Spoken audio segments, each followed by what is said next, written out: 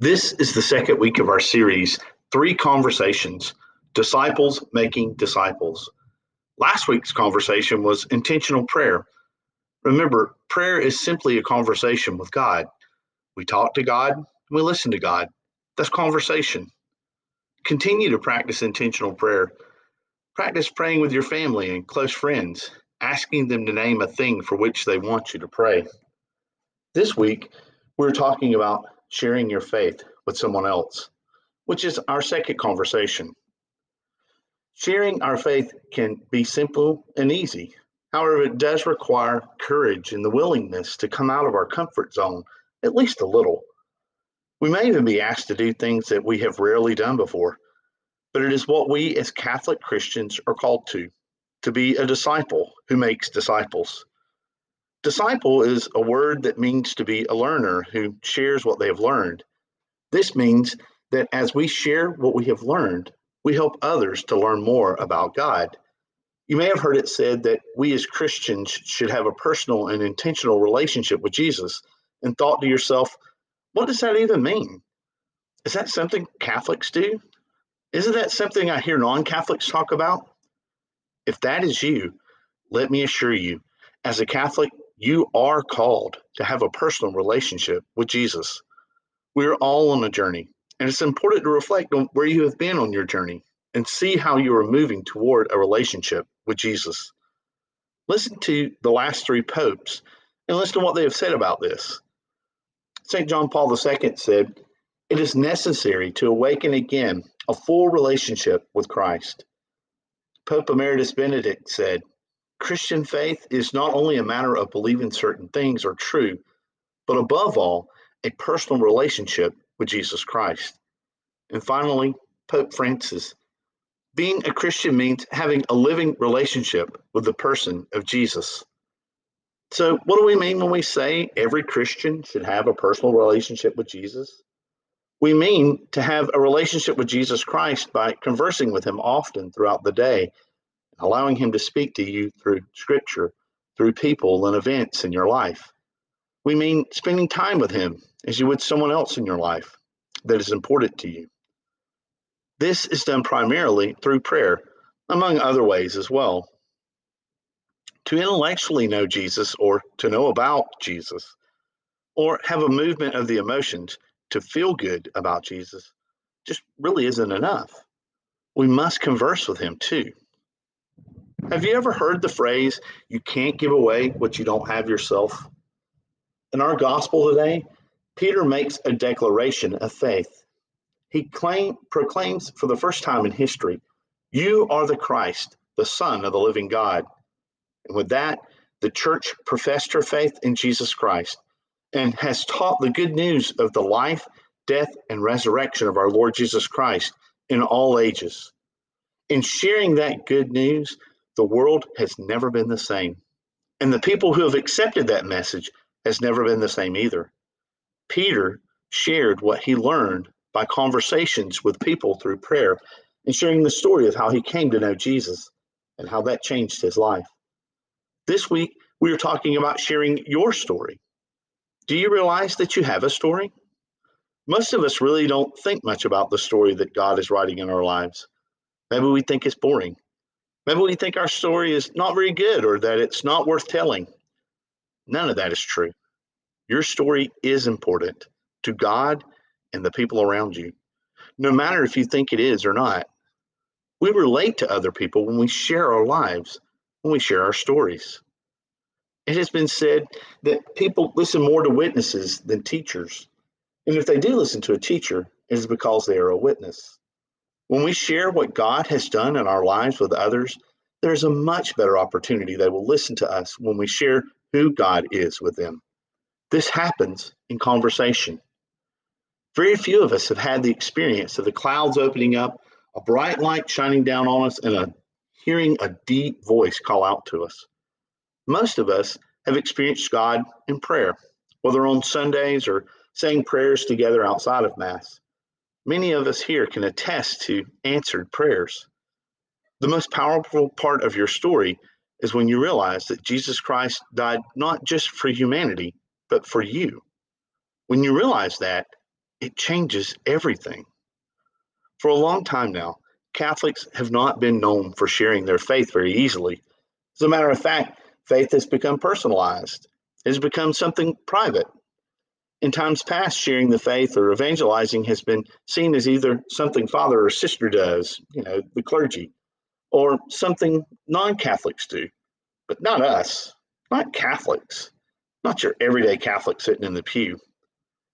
I've also heard it said many times, I just want to come to Mass and go home. This is one of the top reasons why the second largest Christian body of believers in the US is former Catholics, namely because we aren't joyfully having conversations about what Christ has done and is doing in our lives and sharing that with those around us. For years, this was left to the professionals, to the sisters and the priests, because they know more or they're closer to God than I am. You may not realize it, but you, little old you, have an integral role in the health, growth, and welfare of the Catholic Church, and it goes beyond your prayers. It's called evangelization or sharing your faith, your story. You may be thinking, now, calm down, Father. Wait just a minute here. I'm supposed to be sharing my faith and what Jesus is doing in my life?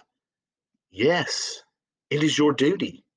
Not only that, it is easier than you think. Now, I taught the school children how to share God's love in less than 10 seconds. And now I'm going to give you the secret sauce of how to share God's love. Ready? Here goes. Do you know that God loves you? Do you? Well, He does. He loves you more than you can imagine. Let me tell you how God is working in my life. That's it. Do you see how easy it can be? Sharing with someone the fact that God loves them and then telling them how God has loved you is all it takes to share your story. And anyone can do it. Anyone. If we really believe that God's love for us is not only good news, but the best news ever, news that changes your life, makes you a different person, helps you to see the world in a different way, helps you to treat yourself and others in a different way, then why wouldn't you want to share it? Now, if you haven't heard by now, I'm an Alabama fan. I know, shocking, right? I have a magnet on my car. I have pictures hanging in my office and my house. I have t-shirts with it on it. I have 2 masks that I wear with Alabama emblems on them. I spend 3 to 4 hours, 14 Saturdays a year watching it. I spent more time reading about it on the internet, and I spend countless hours talking about it and sharing it with Alabama fans or even those who aren't. Do you think I love Alabama football? There's no doubt, is there? But with all of this, I hope that you can see how much more Jesus Christ means to me than some silly football game. If Jesus is not a part of my conversations, how will someone know not only how important he is to me, but the impact he has had on my life? Sure, it can be seen through my temperament and even through my actions, but of those things, they're very important. But if Jesus does not permeate my conversations, how will they know it's Jesus that makes the difference? St. Paul tells the Romans in a letter, how will they call on him in whom they have not believed? How can they believe in whom they have not heard? And how can they hear without someone to proclaim? And how can people proclaim unless they are sent? My dear brothers and sisters, you are sent. You are the ones called to proclaim. It's not just Father Halsema and me. It's not just Bishop Bill and the deacons. It's you. You are called as well, and you can do it. Through Jesus Christ, you have access to the gift of everlasting life. If this is what you really believe, wouldn't you want to share that with others? Our faith is personal, but it isn't private. Christ was sent into the world to lead people to salvation. And as his disciples, we are called to follow his lead and continue his mission to do the same. Others will come to know Christ if they hear about him. And they will hear about him only if disciples like you and me are willing to share what we believe. We are called as individuals to share our story, but we aren't called to do it alone. God is a community of persons, Father, Son, and Holy Spirit, and He desires to be a community of persons too. The more you surround yourself with others who are following Christ, the easier your own journey will be because you'll have the support, guidance, and love of others walking beside you. I'd like to end by asking you to consider this question: how has believing in Jesus Christ as your Savior changed your life? And how do you share your story? Think about the relationships you have in your life. Is there someone you're already comfortable having these conversations with? Reflect on your journey and share it with them. Ask that other person to share theirs with you. You can do this. I promise you. God will not have called you if He hasn't already equipped you to do it. He's equipping you now. He believes in you. And the more that you share your story, the easier it becomes.